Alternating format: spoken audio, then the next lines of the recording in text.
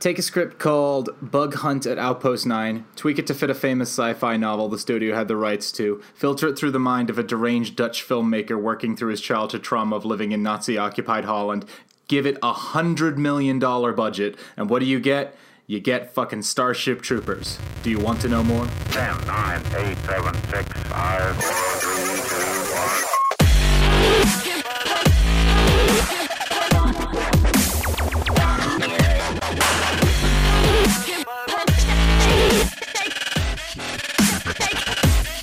Hey, welcome to I Dig This Movie. I'm Keir Seward, an independent filmmaker and photographer, as well as a guy who spent yesterday hanging out with a border collie puppy called Finn. You jealous? Aw, I'm Austin Hayden Smith, philosopher, actor, writer, producer, etc. And I am a little bit jealous, Keir. I am. Was he adorable? I'm assuming Finn is a male. Yeah, Finn is a male, and he is very, very adorable. Do dogs worry about this whole gender binarity thing? Like, could he be a non-binary Finn? You know, I think the thing that I like about dogs is that I feel like they don't give a fuck about anything. I feel like their motivations in life are very simple, and it's, and I mean, there's like that argument to say that dogs don't actually feel any real affection for human beings, and it's all it's all basic it's basically learned behavior in order to get food and comfort and affection. But you know what? I like to choose to believe that Adam Ruins Everything. I like to believe that dogs are just loving, wonderful creatures. So I like that idea too. So this week there's no trending topic, as there's a lot of reviews to get through, because we have reviews for Love, Simon, A Quiet Place, Ready Player One, Unsane, Isle of Dogs, and Blockers. So we will then be jumping straight into our featured discussion, which is Paul Verhoeven's 1997 film Starship Troopers. All right, Austin. So it's been it's been a little while, and finally I'm bringing back the rating system. I know how much you like the rating system. So I was wondering about that. Okay, good. So the rating system this week is: would this film survive in a bug hunt? Okay. So, all right. So we're going to jump in initially, I think, with Blockers, which is a sort of, I mean, the way it's kind of being advertised is kind of like Superbad for girls. It's sort of has two storylines. One is set around three girls who decide that they are going to lose their virginity on prom night, and then the other storyline is about their three parents who discover this plot and decide that they want to stop them, i.e., being the cock blockers of the film. And the film kind of has a lot of gross out humor. It's trying to sort of be that sort of more bawdy comedy. However, I have said, while there were definitely a lot of points that I found very funny, and I think there's a lot of really good people in the cast, like Leslie Mann, Ike Barinholtz, and especially John Cena as the parents are all really, really funny. And I liked the teenage actresses. Especially there is an actress called her name is I think it's Geraldine Viswanathan. Well, this is always the fun part of the podcast where I have to try and pronounce a name. But yeah, she's the actress of Indian or Pakistani descent. I don't know what her background is, but she's very, very funny. In the UK, you would generalize and say Asian, and in America, we generalize and just say Indian. So I'm not sure that those racial stereotypes help, but for people out there, if you want to be an overgeneralizing racist, Asian or Indian is what we're getting at.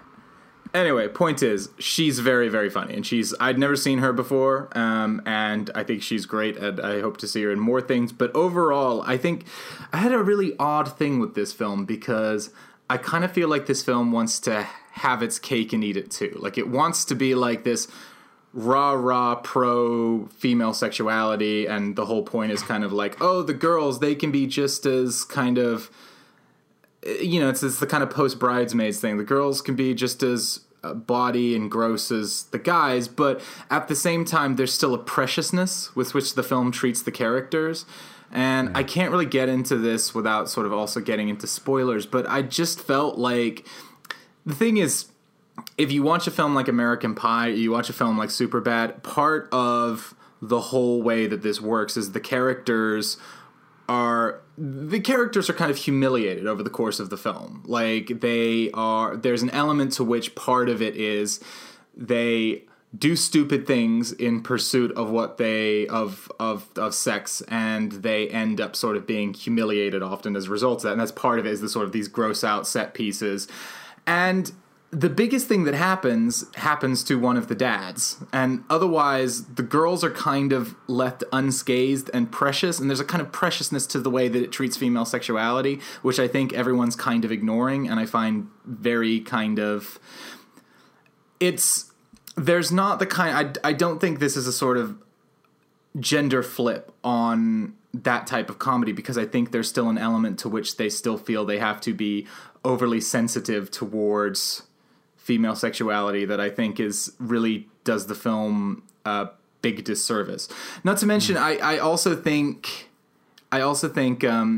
Kay Cannon, this is her first film, is not a very good director. Her grasp of visuals language is really, really bad, and the film looks incredibly cheap and shitty. Like embarrassing levels of bad at points. Like, it's, if you go into, like, there's a bit in the hotel where it just looks so underlit, and the whole thing just looks like they just ran into a hotel lobby and shot it in 5 minutes, which I know they didn't, because they have the kind of money and resources to not be doing that. Also, its LGBT subplot is embarrassing, and the way that it shifts into sentimentality towards the end is trite and shitty. And it's a problem, because there were quite a few points in this film where I did genuinely laugh, and I did think it was funny. But I swear to God, I kind of think everyone's giving this film a pass at the moment, because it's directed by a woman, and because it's supposed to be a positive film about female sexuality. But I think there's a deeply reductive streak running through this that I do not feel that I am the right person to write the think piece on, but I really think there should be some sort of think piece written on, because I think there's an element to which this film just infantilizes, its young female characters. Also, I'd just like to point out, too, there's also a very naive element to this film, where it's just kind of like, it's acting like 3 18-year-old girls are just completely oblivious to sex. Okay, so how would it do on a bug hunt? On a bug hunt, this thing would not come back alive. It's Okay. I don't think it's necessarily going to die badly, but I think it's too naive and headstrong, and launches into something it doesn't really know what it's doing, and then gets killed off pretty immediately. But I don't think it suffers a lot. Okay. All right. What's next? So next we're going to go to Ready Player One. I'm excited to hear what you think about this. This is the film that everyone is talking about right now. So Ready Player One is a film by a little filmmaker called Stevie Spielberg. Stevie. Yeah. First-time filmmaker, right? He's a you may have heard of him. Up-and-comer, yeah. And it is set in a future dystopia in 2045 where, even that far into the future, everyone still won't shut up about the fucking 80s. So it's set around the idea that in this future there is this giant interactive virtual reality world called the Oasis, and that everyone kind of lives and interacts in the Oasis, and that the regular world is kind of shitty and dystopian, and but everybody sort of like goes into this to escape from that and be whoever they want to be. Mark Rylance is the creator of this, and when he died, he put out this kind of challenge to find these 3 keys, which will ultimately, whoever beats these 3 challenges and gets these 3 keys will get to own the Oasis and do with it whatever they want. So our main character is a block of wood. So it's like Willy Wonka? It's very, very Charlie and the Chocolate Factory. Yeah. But I think there's a reason why in the trailer, "World of Pure Imagination" was the song that was kind of playing in the background. But yeah, so our main character is a plank of wood played by Ty Sheridan, who A plank of wood? Who wants to... I thought you liked Ty Sheridan. I like Ty Sheridan. He's not good at this movie. But then again, I'm not sure he's working with much. But I think, you know what it is, though? I think that one of the things with Ty Sheridan is he's clearly one of these kids who, you know, because the story goes, I don't know how much this is true, but he was hired for Tree of Life because he was just some kid in Texas, and that he wasn't like a movie guy. He wasn't into like films or anything like that. Like him, like supposedly I heard that him and his family didn't even know who Brad Pitt was, and I find that hard to believe, but it's that was the story I was told, and. Okay. And I think, you know, when you look at that, you look at Mud, you look at Joe, these are him playing kind of naturalistic, kind of real kids. And right. I don't know if that totally translates when you have to put him in a lead role where he's got to be like a charismatic leading man who the audience wants to follow. And this is kind of like what we talk about quite a lot, which is the sort of the challenge of being a lead often means that you have to just be a screen presence that people want to follow. And I'm not sure Ty Sheridan is that. I actually think Olivia Cook, the female lead, I think she's much more charismatic. But then again, I think she also has a little bit more to do. But anyway, so basically, he's like the childhood version of Casper Van Dien. Is that what you're saying? Oh, we'll get to that. But anyway, point is he ends up he ends up figuring out the first challenge, which ends up befriending a whole bunch of other people, and then there's also this corporation that's run by Ben Mendelsohn that wants to basically get control of the Oasis so they can put lots of ads in it and kind of control it because it's a huge potential revenue stream. And so they have like this army of like gamers that they've hired to win these challenges. But the plucky underdogs, they're the Slugworth. They're the Slugworth. Yeah. Exactly. They're trying to get the everlasting gobstopper before the other kid does because they want to get the secret ingredient. Okay, I'm feeling it. Basically, but Ty Sheridan and his plucky band of underdogs aren't going to let that happen. And meanwhile, along the way, like everything, like every 5 minutes, well, not for 5 minutes, every 30 seconds is some kind of like reference to something that's supposed to like pat you on the back and go, hey, you remember this thing? You're smart for remembering this thing, because, you know, it's like, hey, do you remember Buckaroo Banzai? Because we do. Isn't that cool that we both know that? Isn't that awesome? I mean, that's basically the movie's appeal in a nutshell is, hey guys, remember the Iron Giant? Did you watch South Park? Like, I think it was like the season before last, where they had this plot line about these things called member berries. No, I don't really. I'm not like, I kind of just dip in and out of South Park. Well, there's like this through line throughout it of like people were getting really upset, so they just started eating things called member berries, and it's just these little berries that go, hey, remember Atari? Yeah, I remember. Hey, do you remember Jurassic Park? Yeah, I remember. Jurassic Park was great, you know. And it's just like they do that over and over again, just with things that you recognize, and that's basically what this film is. This film is just nothing but kind of like references. I mean, the plot line is the problem with this film is, like every Steven Spielberg film, it's masterfully crafted. I mean, it's obviously visually really well put together, and on that level you can't, I mean, the man is a technical genius. You can never like take that away from him. But the problem is that this film potentially can tap into some really interesting ideas about where society is going and our connection to virtual reality and our connection to these online spaces. Because, of course, to a certain extent, this stuff already exists. The idea that people, you know, live in these sort of online worlds, you know, things like World of Warcraft, and, you know, where they get to choose the version of themselves that they want to be and show that, and it, you know, manifests. Or just social media in general, where you get to choose the version of yourself that you want to be. And I get that, but I also mean like the actual idea of creating literal virtual reality characters that you pretend to be. The RPGs, they do that already exist. So I think very directly it's. And I mean, with the more and more closer the advent of, you know, with the more we develop VR, this is inevitably going to end up in this sort of virtual reality style thing that you see in the film. And so there's a lot of potentially interesting themes there to explore.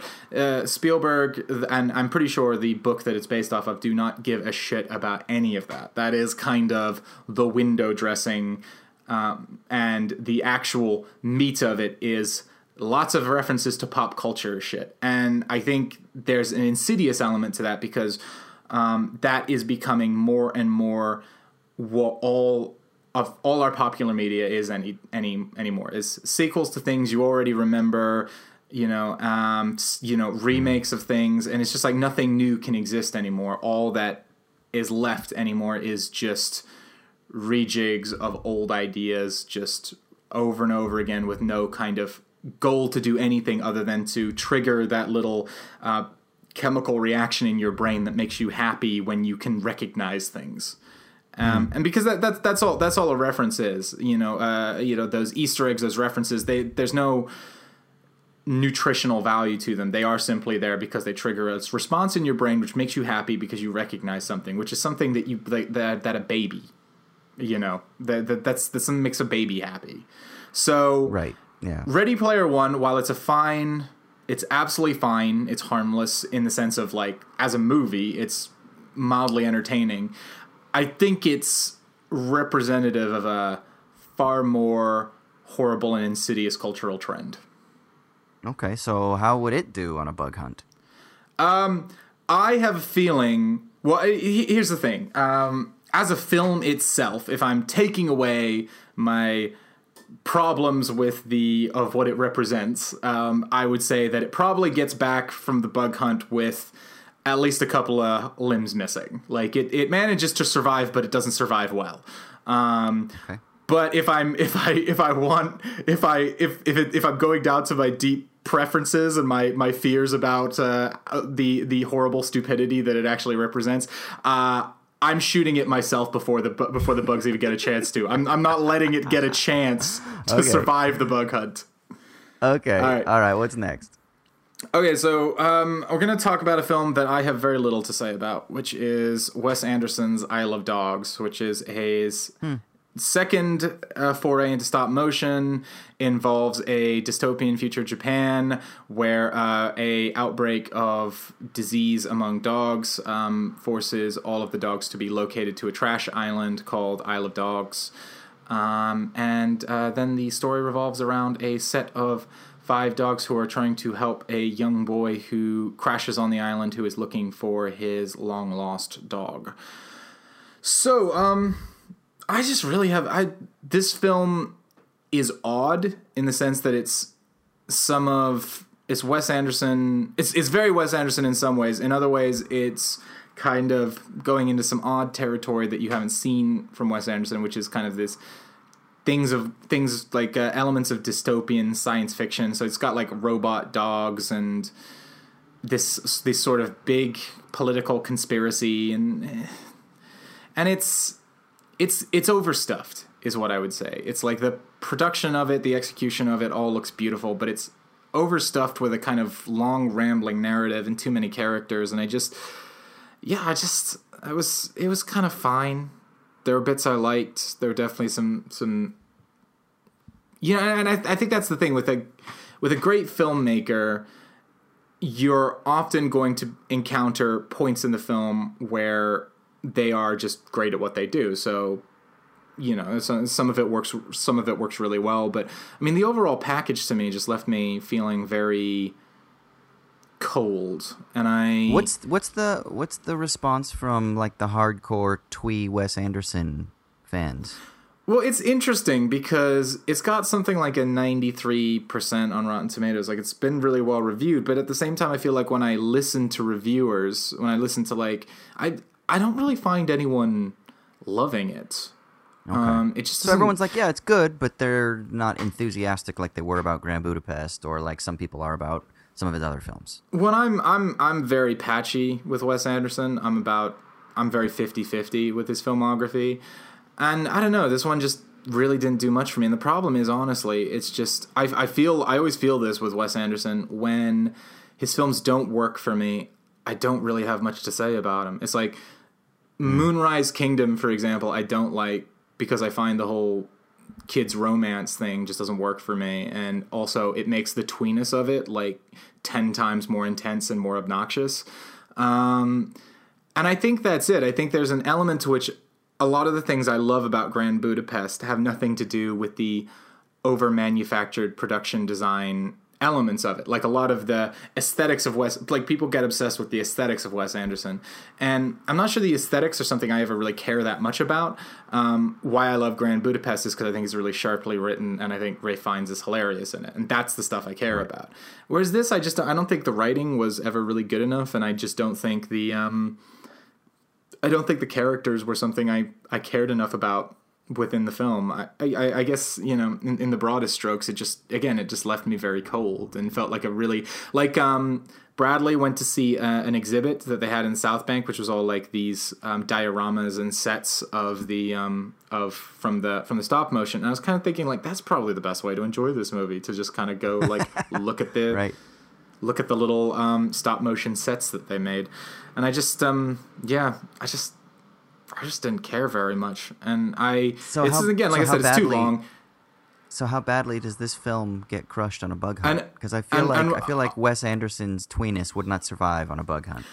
No. And I mean, the one other thing I'll say about it quickly is, and the other thing too, is that there's people who want to make a fuss about this on a cultural appropriation level, or make it about like, or are annoyed about the Japan thing. I don't care about that either. It's like, it's the film is so kind of like, yeah, fine, that I can't be bothered to even sort of like, I can't be bothered to argue about it on a deeper level than that. So it was more just I wanted to name check that that's a thing that's going around, and I honestly just don't care about it enough to actually have have any kind of reasoned discussion about it. But anyway, on a bug hunt, I think this film, I don't know, I don't think this film would survive a bug hunt. I mean, if we're talking about the quality is the thing that gets it through the bug hunt, I mean, I think it maybe puts up a valiant fight for a bit, but it's going down. Is this one of those films, like, you know how, and I'm totally going to stereotype here, I'm from Orange County, and when people play on the golf course, there are always those people on the golf course, and it's typically, a lot of times, you get wealthy Asian tourists that come over to Orange County, and they have, like, all the gear, they got the best shoes, they look perfectly aesthetically, they've got the newest clubs, but they can't really play golf that well. Do you think that would be this movie? I could agree or disagree with that, Austin, but then that would be a totally different rating system and completely blow my rating system out the window. So how dare you step in and try and... For the bug hunt, like, they've got all the gear, they've got the best nets. Oh, okay, so you mean like they're on the... So they got like a mech suit, and they've got like... they look great. And they look great. Like Tom Cruise in Edge of Tomorrow is what they look like. But at the same time, they still get fucked up because they're just not... They don't know what they're doing. Okay, sure, why not? We'll go with that. Okay. I'm glad I could contribute. All right, what's next? Okay, so I'm going to go through this one quite quickly because I don't think I have a lot to say about it. It's Unsane, the new film from my boy Steven Soderbergh, and of course I went to see it in cinema because I have to see everything Steven Soderbergh does in the cinema. And the film revolves around Claire Foy doing possibly the worst American accent I've heard in a long time. Like, I think we're approaching levels of Keanu in Bram Stoker bad. And it's just tremendously awful. I mean, is there a reason for it? Is she like an immigrant and she like has lived in multiple places? And so she has Boston, a muddled accent? No, she's from Boston. Okay. She's not doing a Boston accent, but she's from the character is supposed to be from Boston. But it's the film. She sounds. I think the best way I heard it described was it's like is that Claire Foy is doing an American accent 60% of the time, and that 60% sometimes changes even within the sentences that she's saying. So it's that'll give you some idea of what like listening to her doing an American accent is.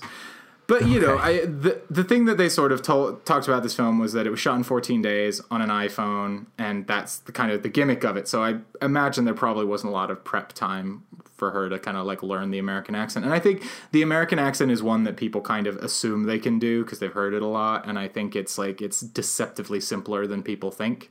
So it's deceptively harder than people think. People think it's simpler. Especially a general American accent. If you can hide behind something that's a little bit more bigger and bawdier, like a New York or or Southern accent, it's a little bit easier. But like a general American accent, I think is trickier than people think. But anyway, so she's a woman who's moved to a new town because there was a guy who was stalking her. She thinks she's still seeing this guy, sort of like popping up in places. And so she goes to a facility to deal with her stress. The facility gets her to sign some forms. And before she realizes, she has been committed she doesn't read the form, so she's been committed without her realizing it. And they keep finding ways to keep her there as long as her insurance is paying out. And yeah, it's all right. It's kind of like it's disposable, which is one of those things that I think more and more with something like the advent of Netflix, I think is more and more something that will die in the cinema, is the idea of disposable cinema, that you just go to for 90 minutes and it's kind of a mildly entertaining watch. It was just a kind of like fun little story. Because I think everything has to have some kind of weight to it now, because it has to suggest a reason for why you need to go to the cinema. And I think that's why, more and more sort of the Sundance, the indie films, they'll all be on Netflix because they're too small, low-key, and disposable rather than, something that you get out of your house and go to the cinema to watch. Right. And I think this is not Steven Soderbergh's best. The one thing I will say, too, is that I don't really get what the point of shooting it on an iPhone was, other than that he could. Tangerine, which is obviously the other sort of big example of a film shot on an iPhone, it had some logical reasoning behind it because it was sort of shot on the streets of LA, I'm pretty sure, like without permits, and it had this kind of really raw, immediate feel where it's like you can't shut down these streets, you can't you can't like spend 2 hours setting everything up. You just need to go for it, and it works, and it feels kind of very real and immediate. Whereas this, like, because not only is he shooting it on an iPhone, but he's using the iPhone in the realms of a traditional film camera. He's using sort of tracking shots, and he's using obviously some kind of adjustment or lens to kind of get like long shots on things. It's to change like the focal length. It leaves you kind of wondering, if you're just shooting this in a traditional way, what is the point of shooting it on an iPhone? And there's nothing in the story that suggests why the iPhone is the best means to tell this story. And in actual point of fact leads to an awful lot of really ugly and shitty looking photography. So I don't know. I'm a little bit uncertain. I mean, I suppose I could go from the standpoint that it ends up meaning that they're using a lot of wide angles, which are completely, all in focus. There's no plane of focus in it, which means that occasionally it leads to potentially some kind of feeling of everything being slightly off or uncomfortable or strange. But I feel like that's me reaching to give it credit. Right. It's fine. It's like if it was coming, I think its best bet would be coming back from the bug hunt, but being completely paralyzed and debilitated. It's like, okay, that's my favorite review, or my favorite sort of like conclusion that you come to, is when you just say it's fine. That's like my favorite. Like, I kind of almost look forward to it. I'm like, is the fine coming? Like, it's fine. But it's like, but you know what I mean? Like, it's communicating with blinks. Yeah. If it's coming back, that's its best bet. Listen, in a world of oversaturated media anyway, it's fine is actually not that bad of an assessment, right? Like you said, with so much going on with Netflix and things like that, to receive an it's fine rating from Keir is actually a rather positive endorsement. So what I'm kind of building here. I don't know if you've realized this. I'm building up a little bit. Okay, so what's next then?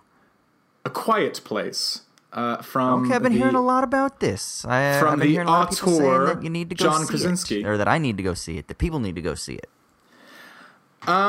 Yes, this is from the auteur, Jim from The Office, who has gotten kind of bodied up of late. He's starring in Michael Bay action films. He's he's gonna be, he's the new Jack Ryan, and now he's directing horror films. It's like he's done this. See, it's like that weird thing, right? Where this is gonna sound mean, but you always looked at like John Krasinski and Emily Blunt, and you kind of said, yeah, that's a lucky man. He's reaching there. You know, this is. You kind of wonder how that happened a little bit. Because obviously he's like the cute kind of dorky guy in The Office. But, you know, that was always the point, was that he was kind of a bit of a dorky dude. And, you know, now he's gotten like buff. You know, he's like, he's like I said, he's going to be Jack Ryan. And he's gone from directing really kind of terrible indie movies, because he directed 2 movies previously, The Haulers and... was it called Confessions of Hideous Men, and now instead he's directing like Platinum Dunes horror films. So, you know, the maybe what's happened is that he decided he needed to step his game up once he married Emily Blunt, and needed to become a man that people thought she deserved. Is that like am I being a real dick here? Yeah.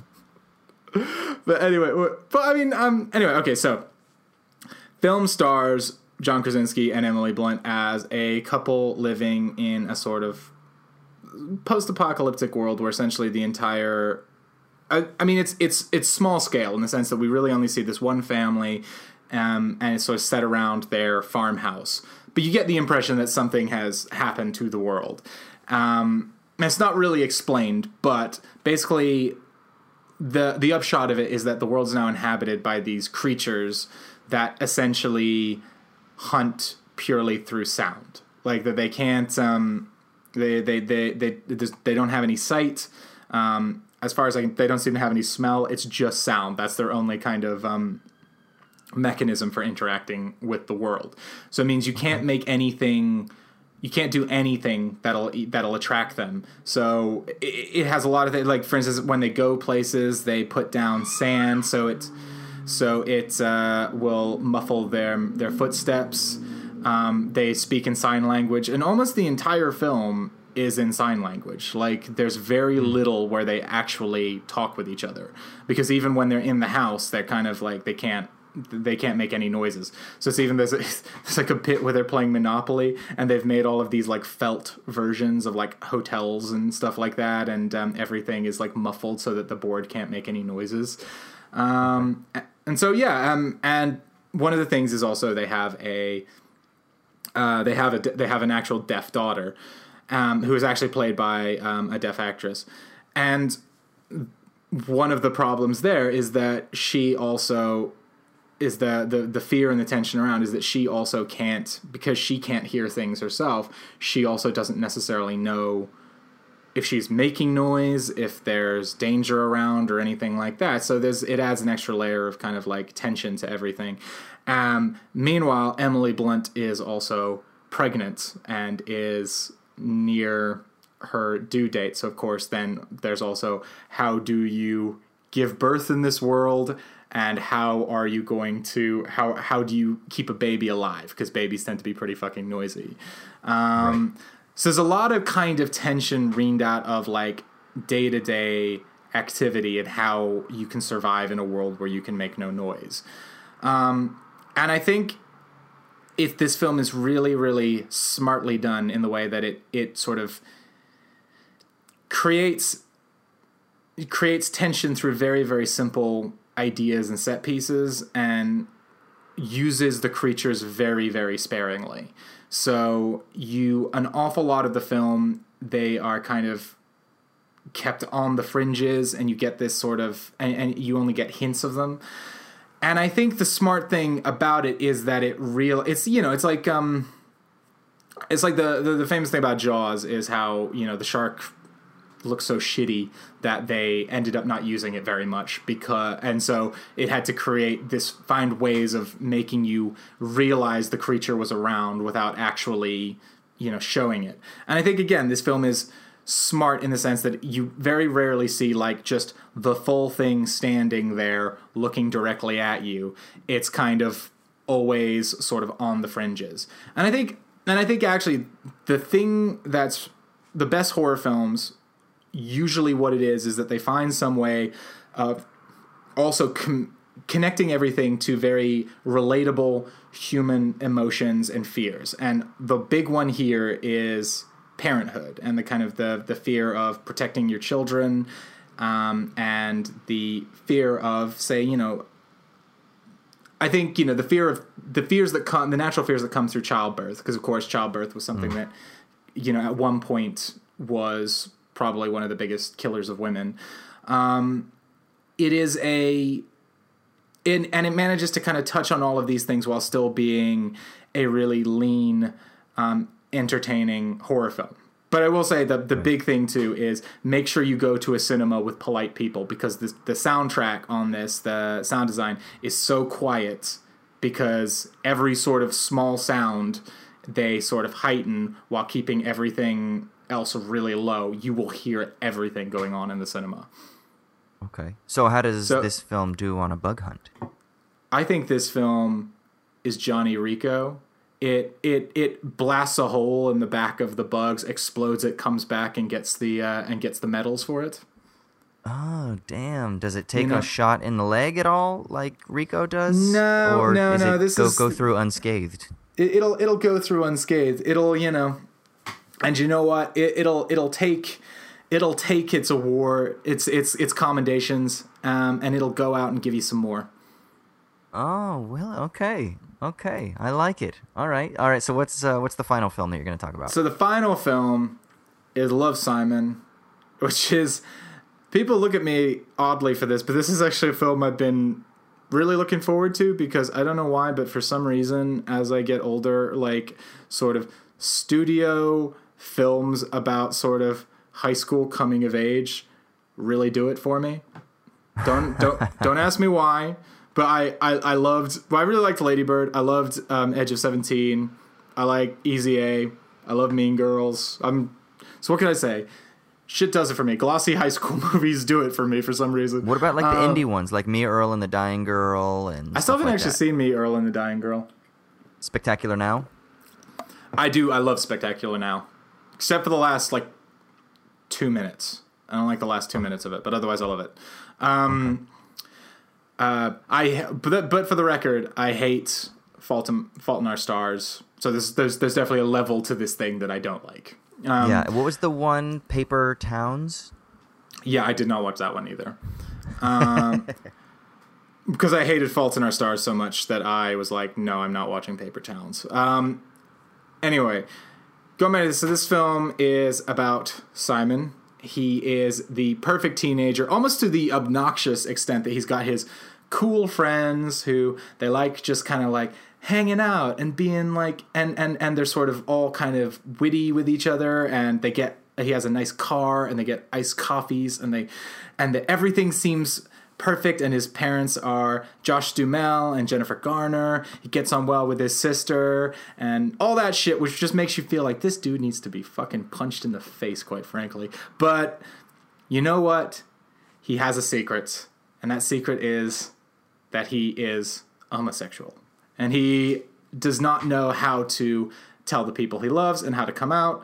So there is a kind of blog where the high school people in his high school post secrets, and there's a guy who anonymously posts on there saying that he is gay and doesn't know how to tell people. So Simon ends up emailing this guy, and they sort of anonymously email each other back and back, sort of discussing what it's like to be closeted and how they are trying to figure out who they are, and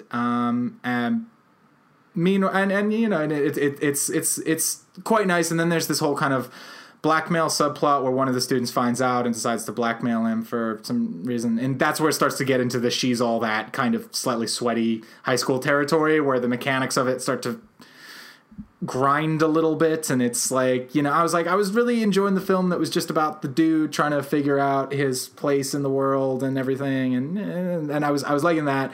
And then the blackmail stuff starts to get a little bit over-egged, but it's fine. This movie gave me the feels. I got very It was like it was especially around like parent shit, because parent shit fucks me up. But yeah, like I thought, as much as this film is glossy and very Hollywood and very structured in terms of what it's doing, it's very much studio film. It is surprisingly nuanced in the way that it deals with a lot of these issues and deals with them very smartly. And it's interesting to compare it to, say, a film like Blockers, where I feel like the LGBT plotline of it was trite and badly handled. Here, I mean, obviously this is the main focus of it here, but it is so smart in the way that it deals with, you know, this kid trying to come to terms with who he is, because high school is obviously the point where we're trying to figure out who we are to a certain extent, and that is, you know, and with this added pressure coming on top of it, it's, you know, it's interesting. I think a lot of the themes that it touches on are really interesting and really well handled, and it's a little bit like, I can't go into them totally without sort of getting into spoilers on it, but I think both Josh Duhamel and Jennifer Garner are really great as the parents in two very surprisingly well-handled low-key scenes that, and I actually like the fact that rather than this film being about like everyone's a homophobe and like that's what, you know, and he's having to face all of this anti-gay hatred and stuff like that, it's actually about, really much more about kind of just trying to figure out who you are and how you tell people that and whether you should have to tell people that. And I think it's great. And then also it's essentially a kind of, you know, it's kind of got its dumb kind of romantic comedy element to it, where it's like, who is the guy on the other end? And it's like him trying to figure out who the guy is, and he has sort of people he suspects, and then, you know, somebody will get canceled out for this reason, and he's kind of trying to work it out. And then when you find out who it is at the end, it's very cute and it's really adorable, and it just left me with a really kind of elated feeling at the end, and I was very happy. And this film, despite what you would look at it and think of it, this film, it's coming back from that bug hunt completely unscathed, having just decimated the all the bugs. It killed all the bugs. Kills all the bugs. Hey, kills all the bugs. That you put that on the poster for Love, Simon. Love, Simon kills all the bugs. Are you watching Atypical on Netflix? No, I'm not. I didn't hear good things about it. Okay, I was wondering if that would fit, just because we were listing off other sort of coming-of-age stories. I wonder how that would fit into your penchant for this type of film. Never mind. Moving on. It's not as important. Go see it, is what you're saying.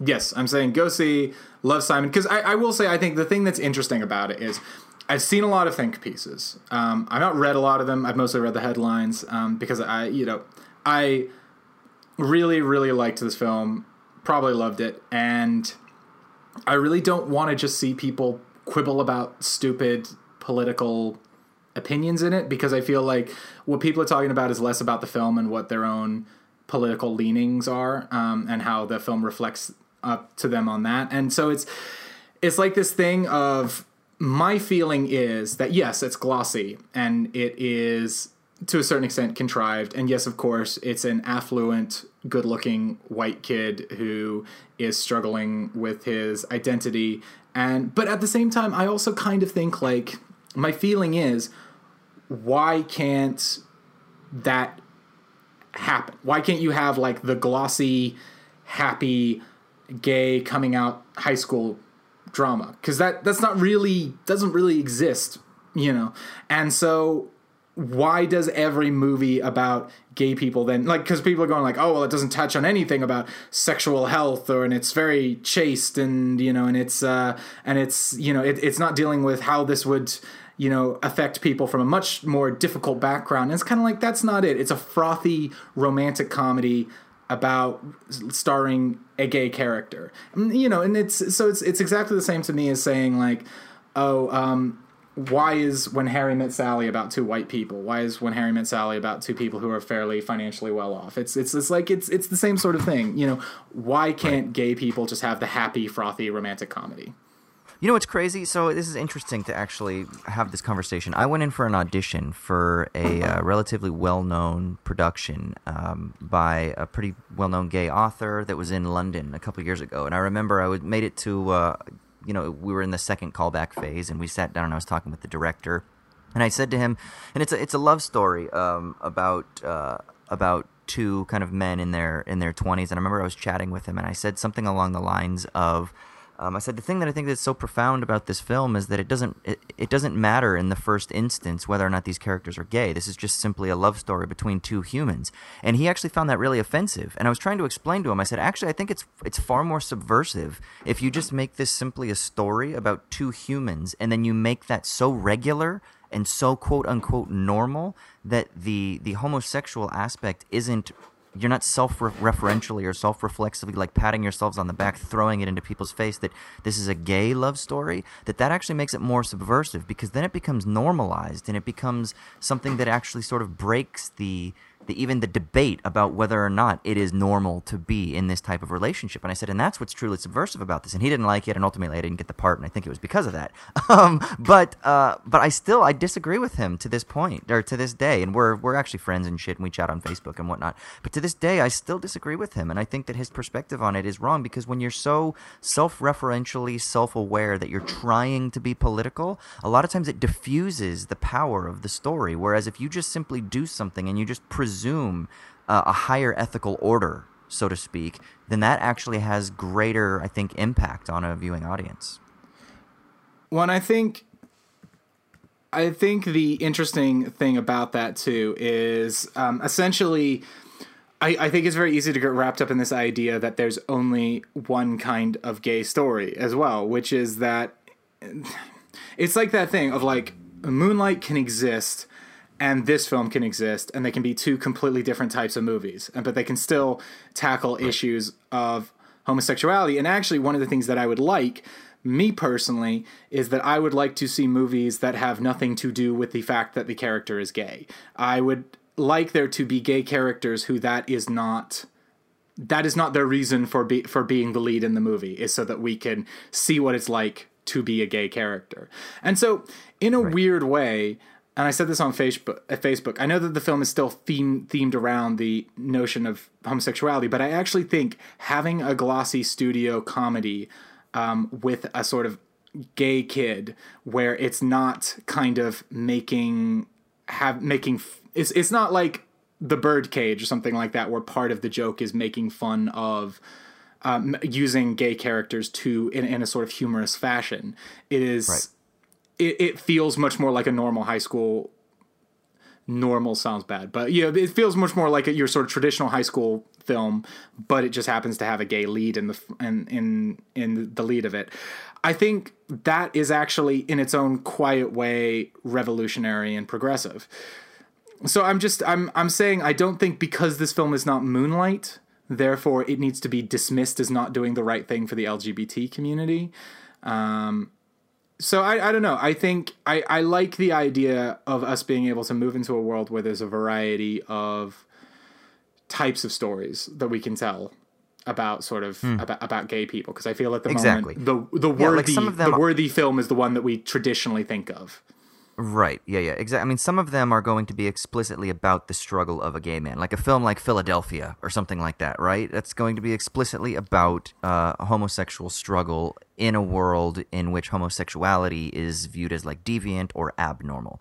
But then at the same time, sometimes it's actually just really great to just simply presume the normalcy, to just presume this different way of viewing things, but without drawing attention to it, so that it just embeds itself comfortably within the cultural ethos. Well, and I mean, I think you know, I think that I think also that we can do this too without moving into some kind of post-sexual, post-gender world where we're pretending like these things don't exist. I think it's just about sort of simply accepting it as part of the fabric of normal society and allowing these characters to just simply be in films that don't have to be about them, these specific elements of their character. Right. Exactly.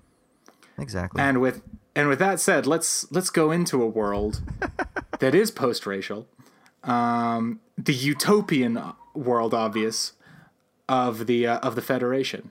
Let's talk about Starship Troopers. In every age, there is a cause worth fighting for. But in the future, the greatest threat to our survival will not be man at all.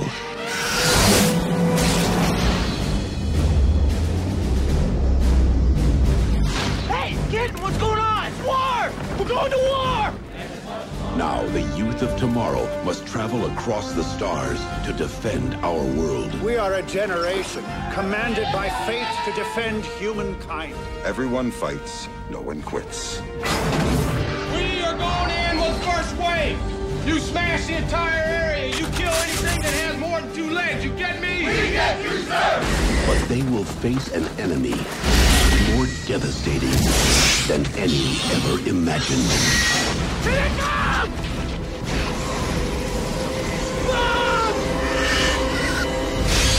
Incoming! Okay, so Starship Troopers is the 1997 film from the Dutch crazy auteur Paul Verhoeven. The film takes place in the 23rd century, where we are first introduced to propaganda films detailing how the sort of federation of the sort of Earth seems to have been brought together into one kind of one sort of unified government. They are currently at war with the arachnids, or as they refer to them, the bugs, on a faraway planet. And the opening, which is a kind of like which sort of presents these kind of big rows of men, says, "You need to do your part for the Galactic Federation." And it's kind of very styled in the fashion of old-fashioned sort of propaganda films. It's very heavily influenced by Leni Riefenstein's Triumph of the Will, which was, of course, a Nazi propaganda film, where it's kind of like, I'm doing my part. I'm doing my part. We then jump into the story of Johnny Rico, a very Aryan, good-looking Argentinian, very blonde, who is graduating from high school. He has a girlfriend played by Denise Richards, and his friend played by Doogie Howser, or Barney from How I Met Your Mother, who are joining the military and are sort of encouraging him to do it himself.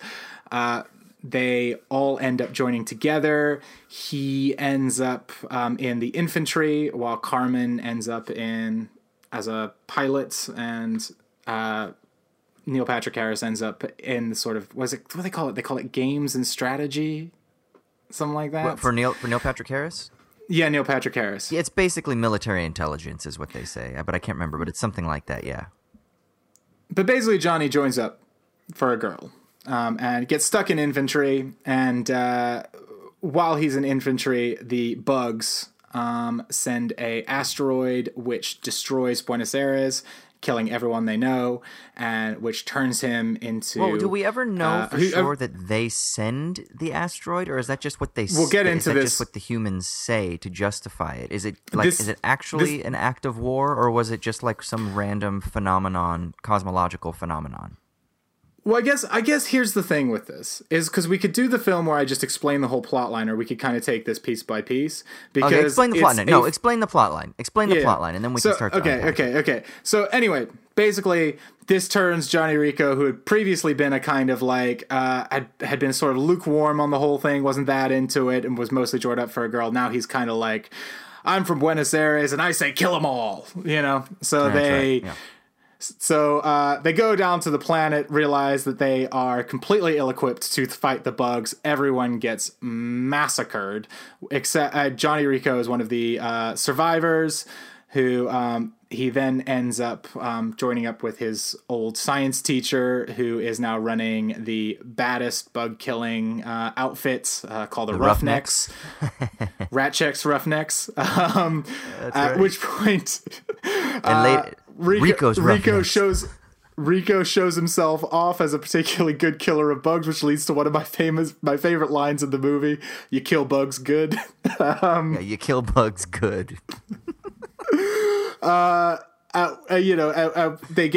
They then get lured into this trap in this outpost where the bugs set a trap for them, and they realize that there is a smart bug that is sucking the brains out of people in order to learn more about how humanity works. So this also there's a sort of love triangle where Johnny is really into Carmen, but there is one of their classmates, Dizzy, was really into Rico, and so she joins the military to get closer to Rico, and then they kind of get together, but then she gets killed off at the outpost, and and it's tragic and it's terrible and it's horrible, and so this is a point where Rico's lost everything at this point, and so they end up going on a suicide mission to capture the brain bug, which by coincidence also happens to the brain bug has captured Carmen. They kill the brain bug. The brain bug another brain bug ends up getting captured, and now the tides of war are going to turn because now they know how the bugs think, and they need you. Because Neil Patrick Harris has been honing his skills of telepathy, and so now he's able to actually read what the brain bug is thinking, and that's going to help them strategize for the future. So and they need you. They need you for the mobile infantry because we're gonna win.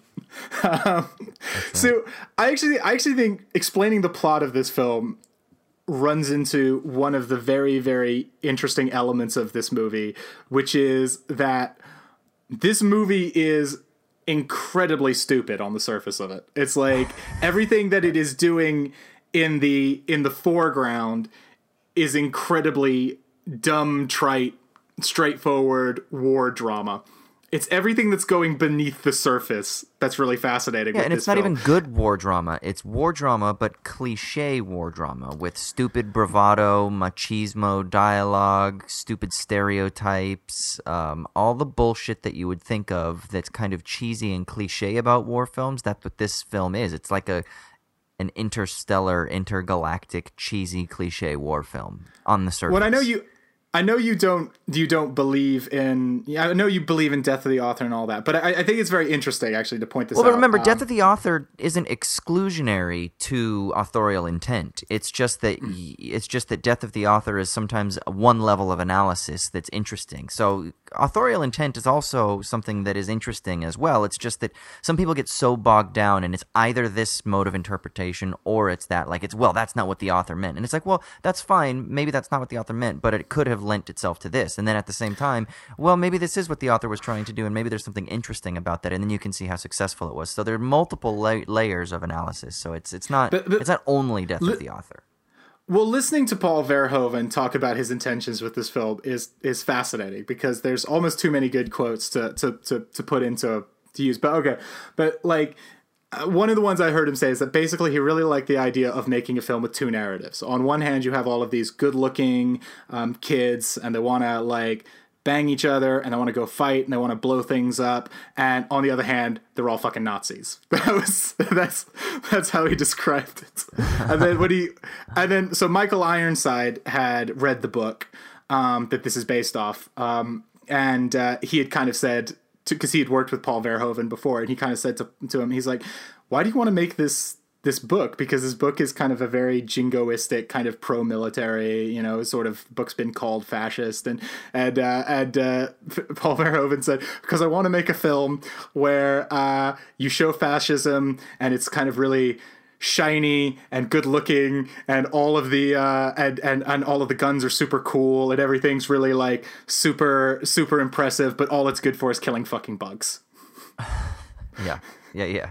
Which I think there's just a fascinating element to this film where I feel like Paul Verhoeven is just trolling the American film industry. So even if you do take away authorial intent, I think at the surface level, it's still pretty clearly a fucking film about fascism. I mean, Neil Patrick Harris literally is wearing what looks like an SS uniform at one point, And I think if you were just perceptive to what's going on with the plot line, the idea that war makes fascists of us all seems to be pretty apparent, But it's not just pure Nazism, though. That's the thing that I found that's so interesting about this film. It's almost that like liberal America, and that the idea of like Western liberal values themselves, because of the militaristic impulse that drives a lot of that Western narrative, is it has a fascistic element to it, and that's what this film explores. So, I mean, I think it's pretty apparent, even just at the level of like the basic plot, Although I will say, when I was a fucking teenager, my buddies and I actually, went to see this film, and I remember a buddy that was like really into this movie just for being like a film about dudes killing bugs. But see, that's what I think is actually so fascinatingly subversive about this film, is that essentially it is a film that gives you, if you are looking at it on the most simplistic level, if you are just someone who really wants to watch dudes with muscles go blow up bugs, and you want to watch boobs, and you want to see like, shit explode. If you want the Michael Bay, version of this film, then you're gonna get that.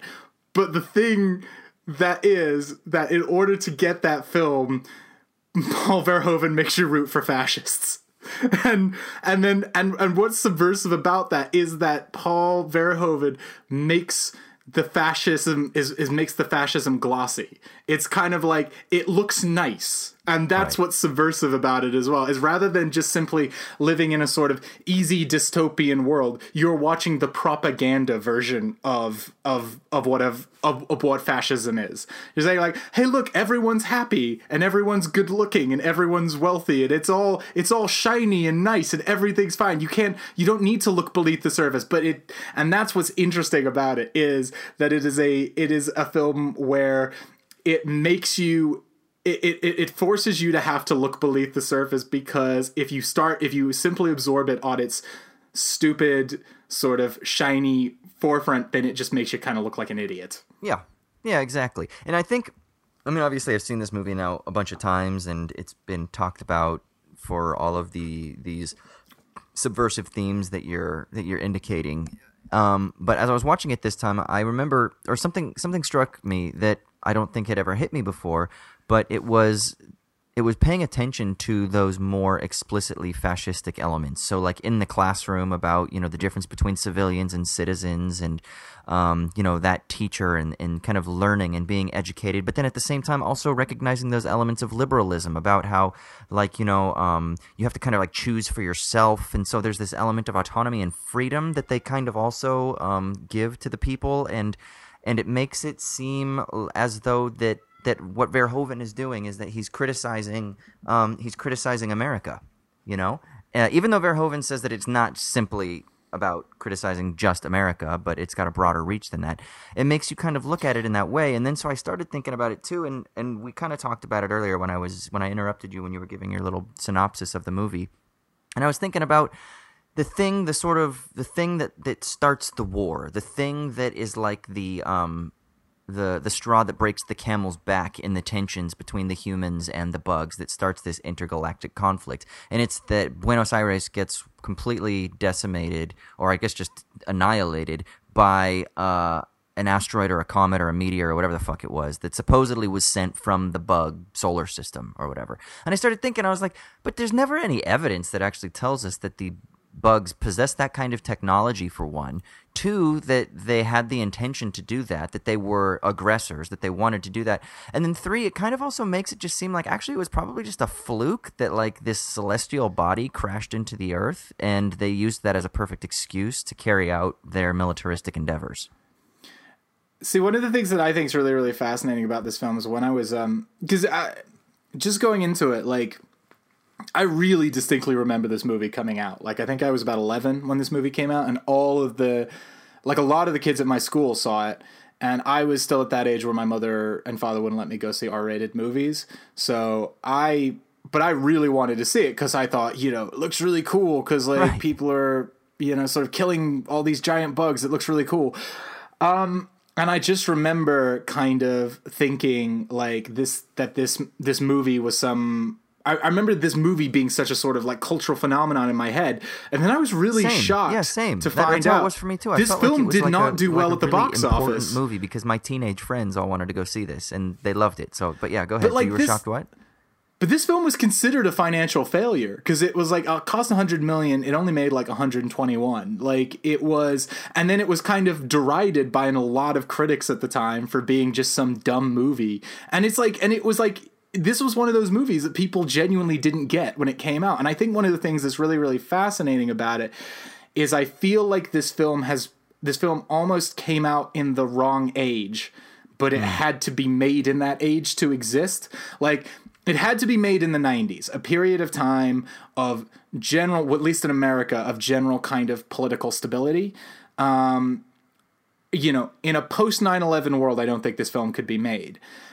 But it's fascinating because I feel so much of what this film is commenting on is things that become more prevalent in a post 9/11 world. So it's like something like Buenos Aires and the sort of the impetus with which they then go to war in a foreign land where they have no real idea of how to actually execute. They just stumble into it in a completely unequipped and ill-planned fashion and get decimated. And, there's shades of Iraq in that, of 9/11 that leads to the war in Iraq. There's a lot of elements to this film that feel very, very relevant today. But again, you sort of sit there and go like, this film is being made a good 4 or 5 years before 9/11 happens. And I don't think that a lot of people at the time were willing to look at those themes because it was almost like we lived in a post-fascist world where kind of like, oh, we don't worry about these things anymore because that was something that happened in the past. And I think it's fascinating how this film to me has become more relevant. No, I mean, I think you're absolutely right. Because you have to remember, too, the fall of the Berlin Wall was only, 7-8 years prior to this? So it would have been, because it's 89, so it would have been Soviet Union, which is just a couple years prior to this, really, right? Not that long prior. Was this 97? 97 was when this came out, yeah. November 97. Yeah, so we're in this, in America, supposedly, there's this term that gets used because of a philosopher, political theorist by the name of Francis Fukuyama, who said that this was the end of history, right? The end of communism and the triumph of Western capitalism, that history had culminated and that there wasn't going to be any other future systems or anything like that. This was it. This was just going to be now the endless kind of peaceful proliferation of Western capitalism. And so then you have this film that comes out that's basically saying, no, motherfuckers, fascism still exists. Not only that, but it's a very American-centric idea of fascism. It's like if America became a fascist country, because everything is very geared still around this sort of westernized American culture. And like these kids, again, these kids are deliberately cast to be like 90210 actors. I mean, I think they actually went through like 90210 and Saved by the Bell and stuff like that and cast people out of that. Yeah, I mean, it's almost as though he's saying this is the fascism that is particularly American. Yeah. So it's like, we have Nazi fascism. We know what that looked like. Sure, we could talk about Soviet fascism. Great. But this is what American fascism, this is the particular type of Western liberal capitalist fascism. This is what it looks like. And it doesn't let the viewer escape that criticism. And then, of course, in the 90s, like you were saying, that isn't going to land well because people were like, what the fuck are you talking about? Of course not. But after 2008, after the global financial collapse, after 9/11, we have people now that are starting to look at these narratives that used to be viewed as kind of spotless and without cracks, and people are starting to go, wait a second. So I think this film almost more important now, or it has more import now than it would have in 96, 97, which kind of just shows that the film was very prescient. But it also just shows that Verhoeven is an interesting critical theorist, that he has his finger on a pulse, like a cultural pulse, that allows him to be able to create these interesting tales. Because, I mean, you and I covered Showgirls, right? Remember and you defended it, and you didn't go so far as to say that this is like some sort of brilliant critical commentary, but we kind of intimated it a few times, right? Well, the thing with Showgirls is that I think what I will always defend about Showgirls is that he's doing something. Whether that thing works or whether you can parse out what that thing is. I mean, I think even Paul Verhoeven admits Showgirls didn't work, but he was trying something with that. And there's a grotesqueness to Showgirls, which is so fascinatingly on the nose and deliberate, which is meant to be representing something.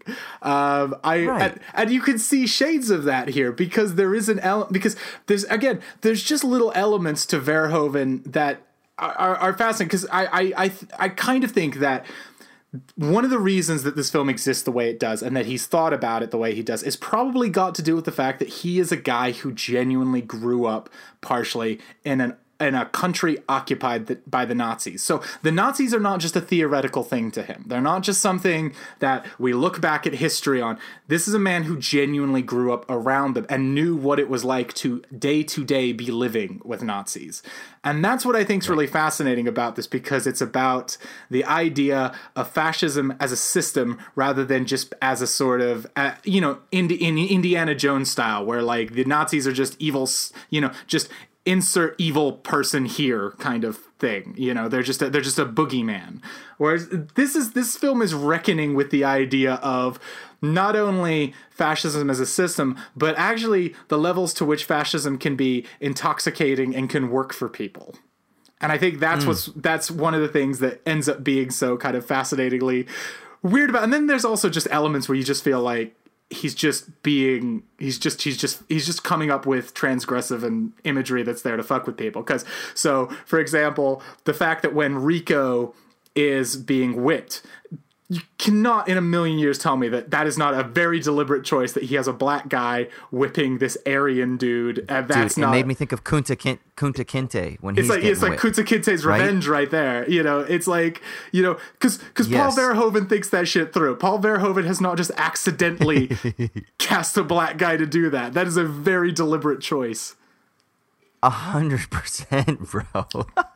Yeah, I don't think I actually noticed that prior to this viewing, but I'm glad you pointed that out, because I was sitting there watching it and I was saying, oh, so there's a guy that's getting whipped and he's getting his lashes. And then I was also thinking like, oh, is this like a Jesus thing too? And then I was like, no, it's not a Jesus thing. This is like a Kunta Kinte sort of roots thing. That's what he's doing here. And then obviously because you have the guy that's doing the whipping being a black dude, you're like, yeah, that's exactly what he's doing. But I think also trying to, I don't know exactly what he's saying, but he's saying something. But I actually think part of it is that I think he is actually, because I've read the book, he might actually be whipped in the book as well. But I think one of the things that's interesting about it is that I think it steers into this kind of narrative of that I think is very prevalent within fascism, which is the idea of the person steps out of line, is punished by the state, and then becomes greater or more obedient because of it, because they realize that they've stepped out of line and they see the power and the importance of the state, and so they submit to it. And I think that's what, because what do they call it? Administrative punishment. Administrative punishment, which is an interesting way to put it, because then, like, yeah, you're absolutely right. It's being punished by the state for your own good. It's like when people say, like, it's almost like the abusive spouse that's like, you realize that I had to do that, right? Like, it was for your own good, kind of logic. That's what they say too. It's like when Hank from Breaking Bad says to Clancy Brown, he's like, is there any way we can salvage this man? And that's the idea, is they're going to salvage him by whipping him and putting him back into line so he can be a good member of the state. Yeah, that's what love is, right? Yeah. But I mean, spare the rod and spoil the child is the way the Old Testament put it. Well, and I think okay, so I think one of the really, really interesting things about this film, and okay, so I watched this film when I was quite young and I didn't get it, and I definitely was the kid who's like, this is cool because they're blowing up bugs. So when I did see it, that was the way I absorbed this film. And it's interesting because I feel like on a subconscious level, there were certain elements of it that seemed odd to me at the time that didn't really tick with me. And one of them was, wait, why are the good guys whipping people? Like, why are, and it was also like things like, and when you're a 12 or 13, you don't necessarily question film because you kind of assume everything is there because it's supposed to be there. It's like the notion of film criticism doesn't really exist for you yet. All films are kind of good because they're films, And so it's interesting because I realized that in my brain there were certain things that didn't work for me or didn't make sense to me that I didn't realize until later when I could see the subversive elements of the film. And one of the things, again, is the plot line. And as you brought up with the bugs, it is interesting how the film is always through this prism of kind of propaganda. So there's this element to which we never totally know what the actual story is. So you get these hints of it. You get this hints that there's some kind of interest in the Empire, the Galactic Federation, whatever, like sort of spreading itself out more, taking over more planets, and that the bugs themselves are also sort of colonizing new planets, and these things kind of bring them into conflict with each other. And that, say, for instance, the more there's that whole thing about how there's like Mormon settlers who I guess within theory, within this world, Mormons are probably not, would not be deemed part of the sort of the fascist state. So it's like, I guess like the Pilgrims or something, they've gone off to try and sort of create their own colonies on other worlds. And that sort of brought them into conflict with the bugs. And so you see the propaganda putting this as don't break off from the state because you'll end up being killed off. But there's clearly some kind of theme of colonialization going on within this and how that brings them into some sort of problem with the bugs. But we're never really given the proper response or reason for why this war exists. And you're right, there is this notion to which you're kind of like, is the asteroid something that the bugs could have done? Like, is that or is this merely now I sound like I'm getting into Alex Jones type territory where it's all a false flag operation or whatever. But you're kind of like, there's a very, if they're turning the frogs gay. Yeah, there's very, very clear reasoning. This film gives you lots of hints to suggest that all the information you're being told is potentially wrong or skewered or I mean, even like, because there's that bit too where the reporter says, some say that our encroachment onto the bugs' territory may have been the reason that this happened, and that a live and let live policy is preferable. And that's when you get Rico, who of course has become a good little fascist now, go, I tell you, I'm from Buenos Aires and I say kill them all. And it's like, this movie's fucking crazy. Real quick. Okay, before we get too far into the weeds here, because we're talking about that brilliant line, and we're talking, well, we're not really explicitly talking, but we ought to talk about Casper Van Dien. I just have to say, and listen, man, do your thing, follow your dream, make your money doing the acting thing. It's great if people are going to continue to hire you, but I don't think I have ever seen in a blockbuster film, $100 million film, a leading character that is as bad as Casper Van Dien is. See, I think Denise Richards is worse. Yeah, but she's not the leading man, right? So okay. Like, she's never been good. She's just not a good actor. Do you know the story of why Casper Van Dien is in this film? No, I want to know. Please tell me. Because it makes a lot of sense when you hear it. Okay, so... So they're doing all these castings. I think he had been on like a soap opera or something like that. He hadn't done a lot of acting before this. But so he comes in, and one of the things is that when they're in the audition, they end up talking to him a lot about his military service because he had been involved in the military. I can't remember at what level or what point, but they basically, as part of the audition, they had him disassemble and reassemble a rifle, and he could just kind of do that very easily. And that's the whole thing, is that Paul Verhoeven didn't cast Casper Van Dien because he thought he could play Johnny Rico. He cast Casper Van Dien because he is Johnny Rico. That's so terrible. I love it, though. That's ridiculous, man. Oh, Jesus. Yeah. He is Johnny Rico. I can see that. I mean, so I've only seen a couple of things that he's been in. He was in this movie called like the Omega Code or something like that. That's like this religious. Yeah, I've heard of that. That's like, isn't that that's a kind of Jesus? That's a kind of Christian movie of some sort. It's like Christian science fiction or something. Yeah, it is. It's something like that. I remember I watched it at one point when I was in I think I watched it with like a group of Christian kids at some sort of Friday night Bible study group thing or something along those lines. But I remember thinking at the time, I was like, man, he's not good. Like, he's a really bad actor. And I just can't help it. Whenever I watch Starship Troopers, that's what I think. I just think of Like he's really, really bad. Like really, it's really bad. Like it's distracting. It's so bad. And then Denise Richards isn't good, but then you have a couple other people who I think are actually decent actors in it. Like that actually know, like Michael Ironside. I love Michael Ironside. Oh my God, like Michael Ironside is just great at this movie. He's great. I mean, he's a little over the top, but I mean, that's part of his character, right? I feel like Michael Ironside knows exactly what movie he's in, and it is just perfect. Yeah, he does. He knows exactly what movie he's in. And then, as much as I hate him, Patrick Muldoon, and I'll explain why I hate him in a minute, but as much as I hate him, he's actually really good in this too, because he's just this charming, kind of smarmy dude. But that's it charming again. Guy, and he just knows how to play that role, the sort of suave, I'm the good-looking character that's going to drop your girl's panties kind of role. But this is what I love about this as well, is like they were kind of like, we need a smarmy asshole to play this role. Let's get the guy from Saved by the Bell who was a smarmy asshole in Saved by the Bell. Yeah. Well, he wasn't actually a smarmy. This is the thing. Okay, for people listening, and Kier, you don't really know this about me as much as you probably should know, but you could probably assume it.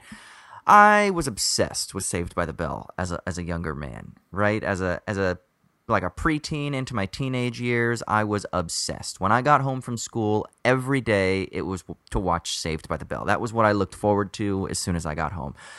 And I loved Zach Morris. I wanted to be Zach Morris, okay? And Zach Morris wanted Kelly Kapowski, and I wanted him to get Kelly Kapowski. He got Kelly Kapowski, and all I ever wanted in my life was to have my own Kelly Kapowski. Like as a teenager, that's what I thought high school was going to be like. I thought I was going to be Zach Morris. Was that Tiffany Amber Thiessen? Yes, it was. Okay. Yes, it was.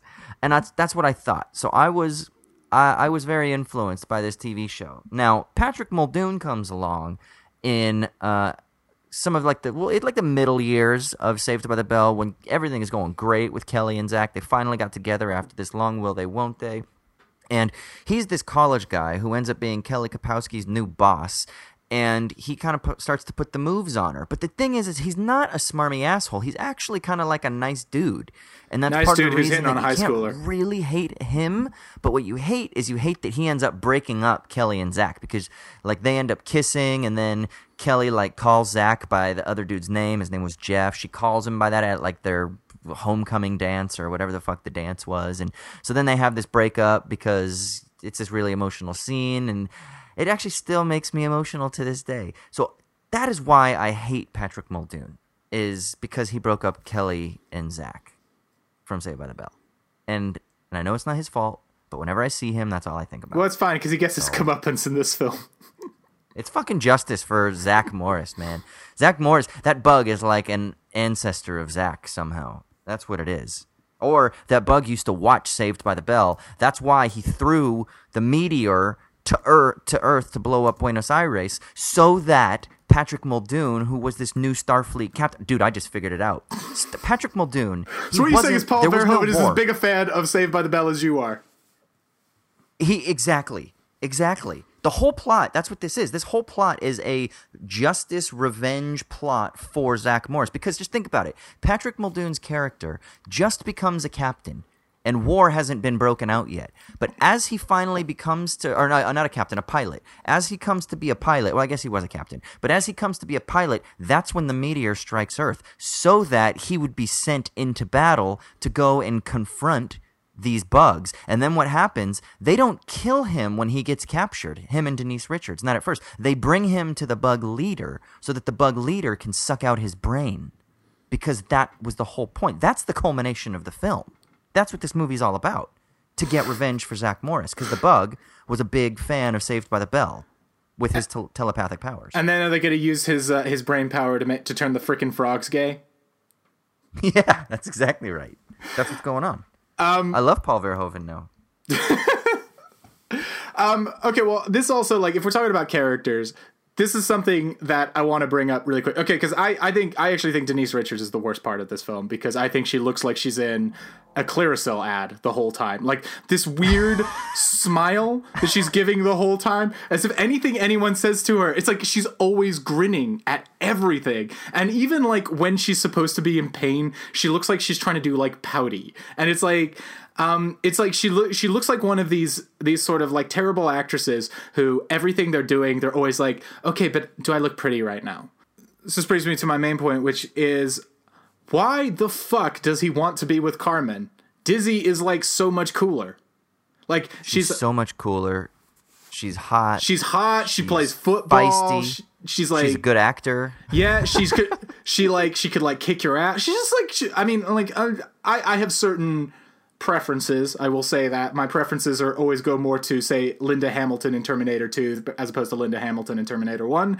You know, that's just the way I am. But I'm definitely kind of like, Carmen's terrible. Like, why would you want to be with her? Go be with Dizzy.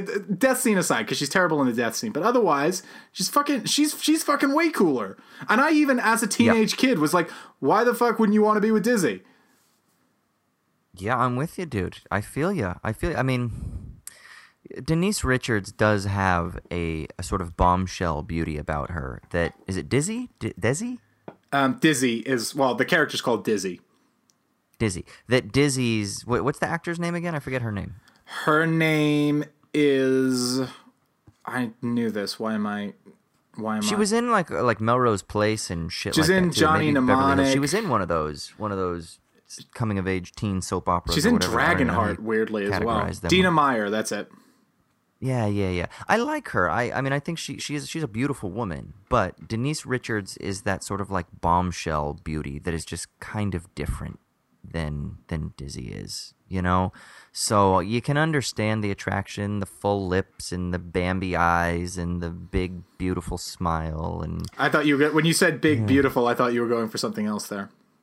Yeah, I mean, I'm sure that too. Plus, I also think that part of it is that Rico, she's kind of like the innocent one, right? Because isn't it implied that they haven't hooked up, they haven't had sex at the beginning of the movie, and then finally at like prom or whatever it is, that dance where she says, you know, my dad's not home, and so the assumption is, oh, that maybe that's the first time. He's been holding out, right? Yeah. Like he could have easily banged Dizzy, but he didn't because he was putting in the work. You know, and when you put in the work, you've invested your capital. You want to get that return on the investment. You don't just make another investment because you haven't gotten a return yet on your initial investment. Basically, so Dizzy is like to get profitable. Basically, Dizzy is like his Ducky from like Pretty in Pink.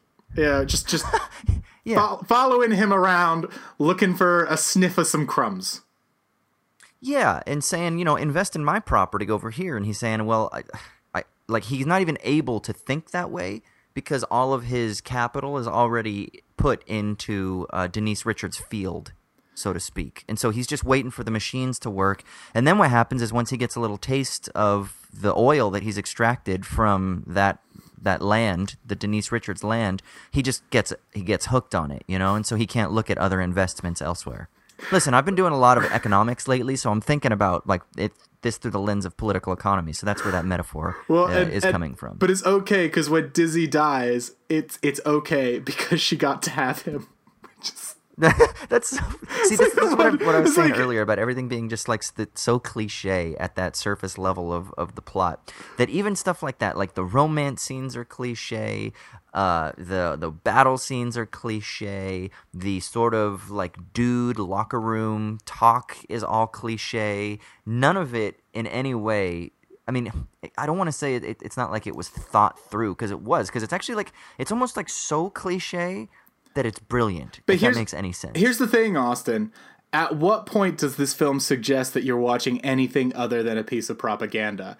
So how is this film... I mean, for all, you know, potentially within the narrative of this film, we are essentially watching, like, you know, when like John Wayne made The Green Berets, which was his pro-Vietnam film, you know, or like those kind of like pro-World War II propaganda movies. Like, how are we not potentially just watching this, where it's like, you can lose everything but still be part of the Galactic Federation because your true purpose will be in the state. And so when at the end it's kind of like, we need real great soldiers like Johnny Rico. You know, it's like it's the whole point of it is, hey, look what a great fascist he's become. Become a great fascist like him. That So, I mean, at what point are we potentially watching anything other than a piece of propaganda, which is by itself trite and simplistic? Yeah, exactly. Yeah, and it is. It's so explicit that it's highlighting the stupidity of a sort of militaristic civilization or of a militaristic logic or a militaristic mindset, and it's showing how ridiculous it is by being cliche and over the top and just exposing us to all of the tropes that the war films that aren't self-aware, that aren't self-critical, but that just simply are actually more propagandistic because they're ideological, that those films kind of just reproduce over and over and over and over again. And this film does it, but it does it in a way that's like, yeah, you see how fucking stupid these things are? Yeah, it's stupid for a reason. It's because fascism, or the logic that undergirds this type of militarism, which is fascistic, is fucking stupid. Well, I think there's an interesting bait and switch that this film does as well, where you all through that, everything leading up to that initial battle with the bugs, you have all of these you have these hints of the kind of fascist elements of the society. So, you know, his father mentions like, oh, I'd rather take 10 lashings in public square, or, you know, the whole thing with the teachers, you know, talking about how, you know, true progress can only be represented by violence from the state, and like the biology teacher suggesting that the bugs are a superior race because they feel no pain and they can just keep fighting even though, you know, limbs get blown off. There's all of these elements to which there's kind of worrying elements of this society, and of course the idea that you can only achieve citizenship through military service. So, but at the same time, we're still presented with these happy, sexy, teenagers. Interestingly enough, Paul Verhoeven originally wanted them to be like 18-year-olds. Like, he wanted them to be very obviously like cast 18-year-old kids in the film, but like basically the studio refused. So the studio said no to Paul Verhoeven on something. There we go. I did wonder that, because like clearly everybody's like in their mid-20s. Or like late 20s. I mean, or late 20s. I think Casper Van Dien was actually 29 when they filmed this film. But yeah, and he's playing an 18-year-old, just freshly turned 18-year-old. But okay, so and then you go off to boot camp, and it's still kind of like, hey, we're hanging out with our buddies. It's all fun and games, and you're still dealing with this kind of relationship drama. And you've got like Gary Busey's son, who's kind of the kooky one, who also has a great line when he says like, funny how they all want to be friends after they rip your guts out.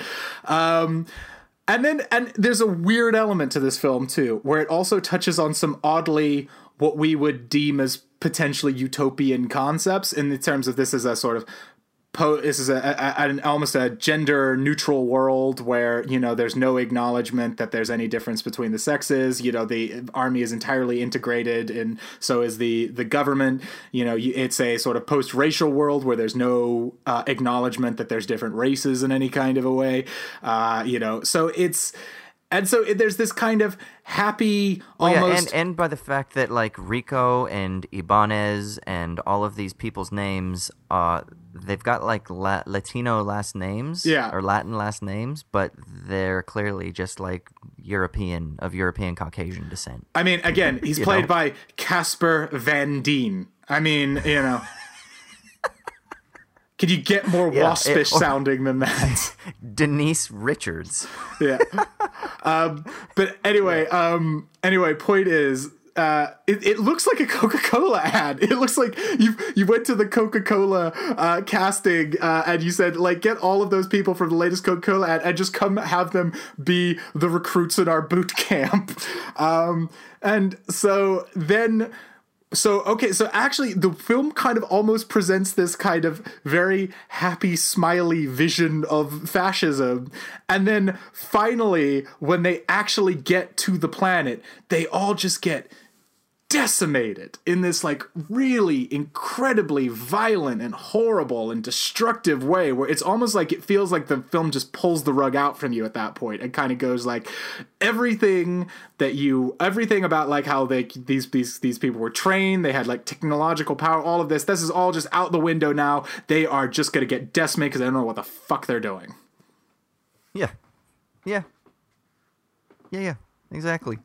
But then they get their shit together and they figure it out because ultimately they're smarter than the bugs. But do they? So they outsmart the bugs. Do they? Because again, here's the propaganda part kicking where it's like, we have the technology, we are gonna fight and we're gonna win. But it's like, but when you think about that, it's a recruitment video. It's a recruitment video that's trying to get you to come join the mobile infantry and be meat for the grinders. So yeah, of course they're gonna tell them they're winning, but are they winning? Because they don't really still seem to be winning that much at the end of the film. Because, okay, they captured a brain bug, but I guess that's... So what? You know, it's they're still going to have to go, all these colonized planets and try and conquer the various points. I mean, I think that's the interesting part of this film is that you actually, when you think about it, you end the film still knowing absolutely nothing and knowing whether of what is actually going on in this conflict and what the actual like political machinations behind any of it are. Yeah, that's a good point. Yeah, that is a good point. Yeah, you're right. I mean, that's what's so interesting about this movie. That's why I feel like this movie is much more interesting than it is enjoyable. I still enjoy the shit out of this movie. And then because it's so interesting, then it becomes enjoyable. Do you know what I mean? But it's like sitting there like last night rewatching it again, and I've probably watched this film like 100 times. Like it's like I was sitting there and I was just kind of going like I feel like I could just like write a book on this movie because it's almost like every single scene like I had like 10 things I wanted to talk about within it. And that's the thing. We'll just have to stop because I will just keep going on because there's so many things to talk about with this movie. Even just down to the weird details of Michael Ironside essentially gets eaten by a land shark. Or the fact, or just like weird. There's genuinely weird, subversive little details. It's like the fact that when like Gary Busey's son picks up the green neon violin, he starts playing Dixie. Amazing. Yes. And you just kind of going like, Paul Verhoeven, are you just doing that to fuck with us, or is there like an actual point behind that? Yeah. And it's so got like this just sheen of just dumb studio product on it that it's just so fascinating because it's so like it's like again Paul Verhoeven is like that perfect person who basically like it's like I don't know, it's like he comes to your dinner party, he fucks your wife and he makes you think it was your idea. Yes, that's what he has done with this film. That's a good way of putting it. And it's so I think like I just think I think in general the one thing I want to say too is that I have there's two quick things I want to touch on, which is that I've actually read the book that this is based off of, which is it's really interesting because essentially I would say in order to understand what the book is like, basically take out all the layers of satire of it and play it entirely straight, and that's essentially what the book is. The book, but I mean, the film is pretty straightforward. The satire is sort of removed from the level of plot. Yeah, but there's a very, very clear element to this film to which it is, there's a very clear satirical element to this film. There's no satirical element to the book. The book is about. It's very sincere. It's very sincere, exactly. Like that's yeah, okay. Yeah, that's the difference. This film is not sincere, and I think because it's not sincere, you realize that there's like a critical distancing. But the book is actually like very sincere. Well, the book is essentially positing that the usefulness of a military state and the idea the idea that people could gain citizenship through military service is a positive thing, and that militarization and sort of colonialization, all of these things are kind of inevitable things and necessary and the idea is that the main character receives some sort of sense of purpose by becoming part of the military industrial complex, and that all of this is very positive. So it's it's interesting. I mean, I don't want to get too into it, but there are certain countries on the planet today where this does kind of occur. Israel is a nation where everybody serves in the military for a couple of years, and it does seem to create a sort of camaraderie or nationalism or sort of fidelity around the purposes of the nation state of Israel, what we might call the raison d'etat, which is the reason of the state. But it's almost like that military service becomes something that everybody is expected to do. You do it so that you can become a better Israeli citizen. And it is interesting to think through the consequences, especially now with, the Israeli-Palestine conflicts and the role of Israel in sort of global or like geopolitics and kind of in relation to America. So it is interesting. I mean, there are real world examples that we can look to today where this type of thinking does occur. I will say that have you ever heard of an Israeli movie called Zero Motivation? No. There's an Israeli movie called Zero Motivation, which is basically about a couple. It's basically about people who are in the Israeli military who are essentially just trying to wait out their time there because it's like an obligation. So it's kind of satirical joke on people who have to do the military service but really don't give a shit about it. So I'm not totally sure that it does necessarily breed that in everybody, but I think that's... No, of course, but even in the universe of Starship Troopers, we have to imagine that there would be some people that would defect from the ideology, right? Like nothing is ever completely homogenous. Right, but the point is that the logic of the system it does have a dominating hegemonic effect, right? Yeah, and I think it is interesting too because you see, for instance, like with the propaganda things, like they have a TV show which seems to be set up to have a sort of more liberal-leaning person and more conservative just yell at each other about their sort of points. Right. And so there clearly is some sort of level of discourse that does still exist within this world. It's just to what extent that level of discourse is controlled and is another question. Because, again, all you are ever seeing essentially is the unreliable narrator of the propaganda film. But...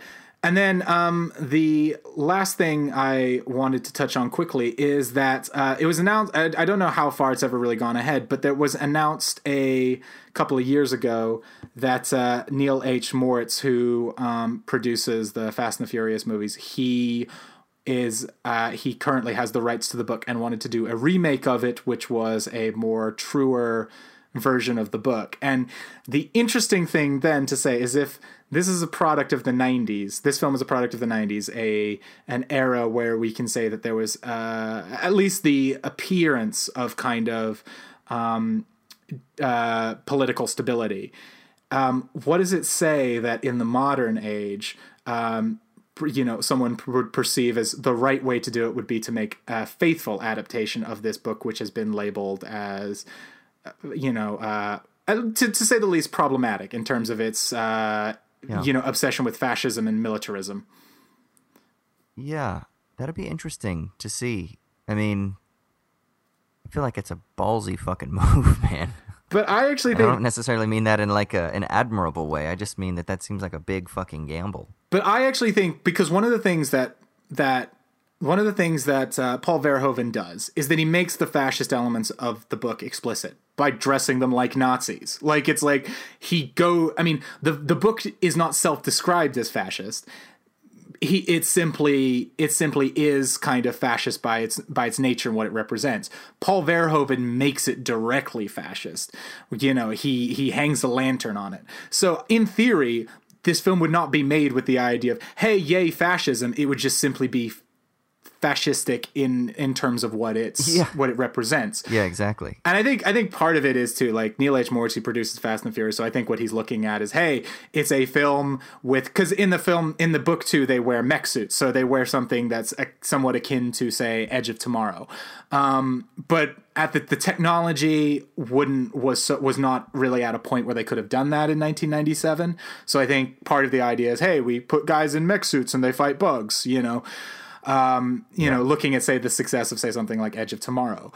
But I think the interesting idea, I actually think the more disturbing idea, is that this film would be shallow and completely unself-reflective in terms of how it deals with the various problematic elements of what it's representing. Yeah, we'll see. It doesn't sound very promising to me, but fuck it, what do I know? So just to wrap it up, it'll probably make $400 million.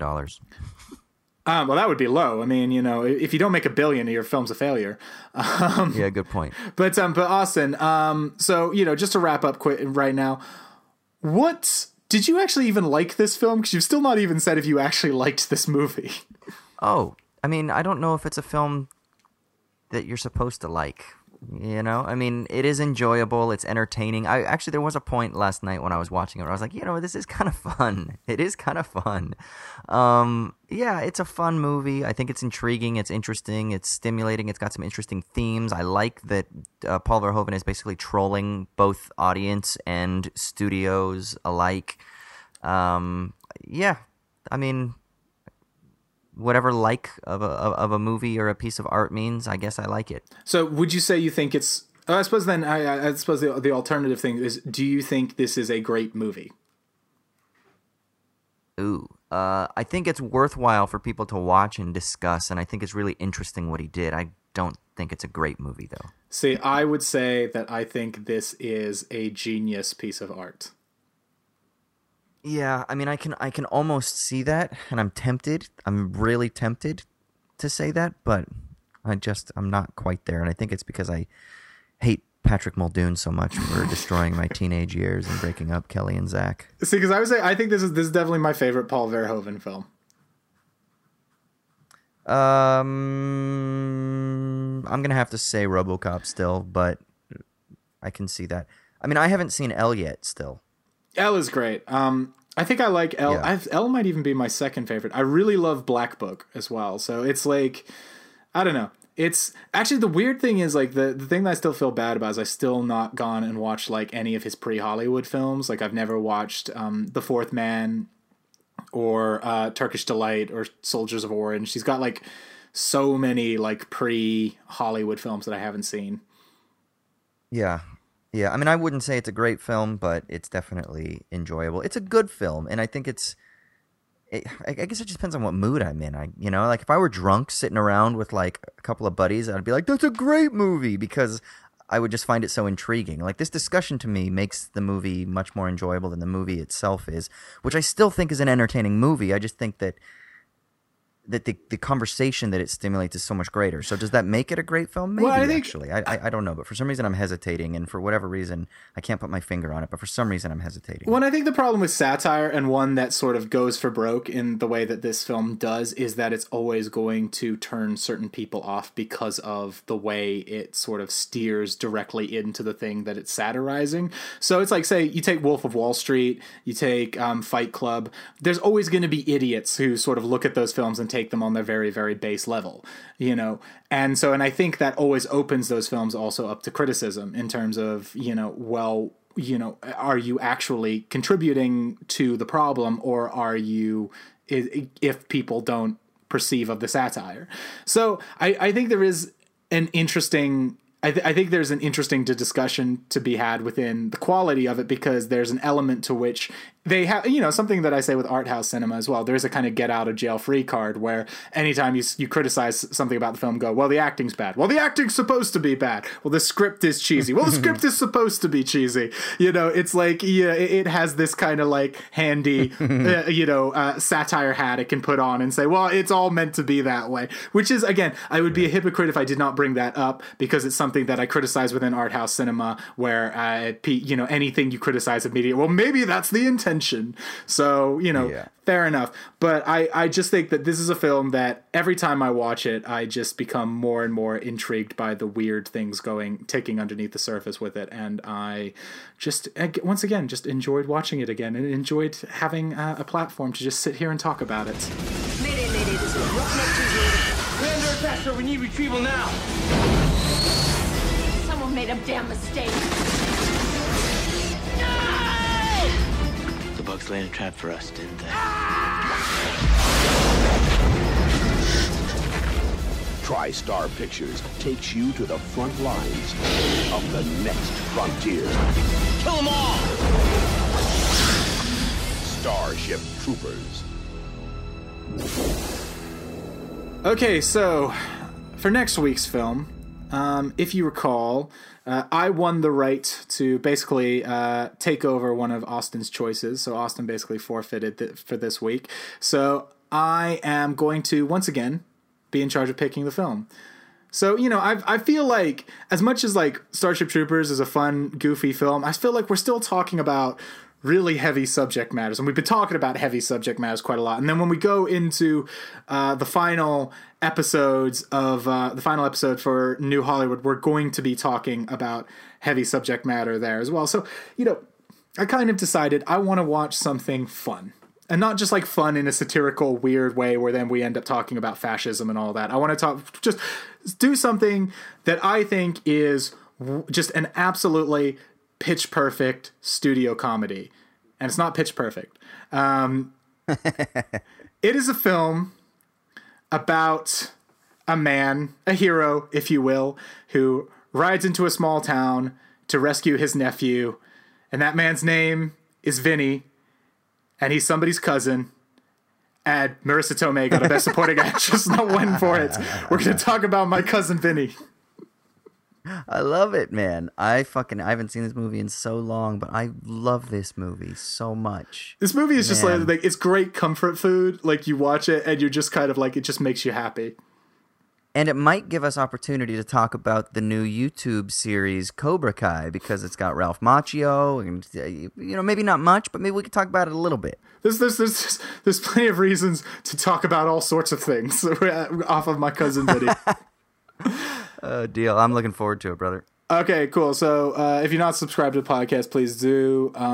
You can go to idigthismovie.com to look at our back catalog. If you want to find out more about my work, go to kirstewart.com. You can follow me on Instagram at Breaking Point Flicks. Austin?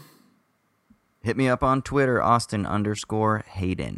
I got a film in production right now. We're actually doing some filming right now in Canada. I am not there, unfortunately, but the film should be out relatively soon, I say. Middle of this year, we're thinking. It's called Inventing the Future. You can check it out. The website is inventfuturedoc.com. Yeah. All right, see you next week.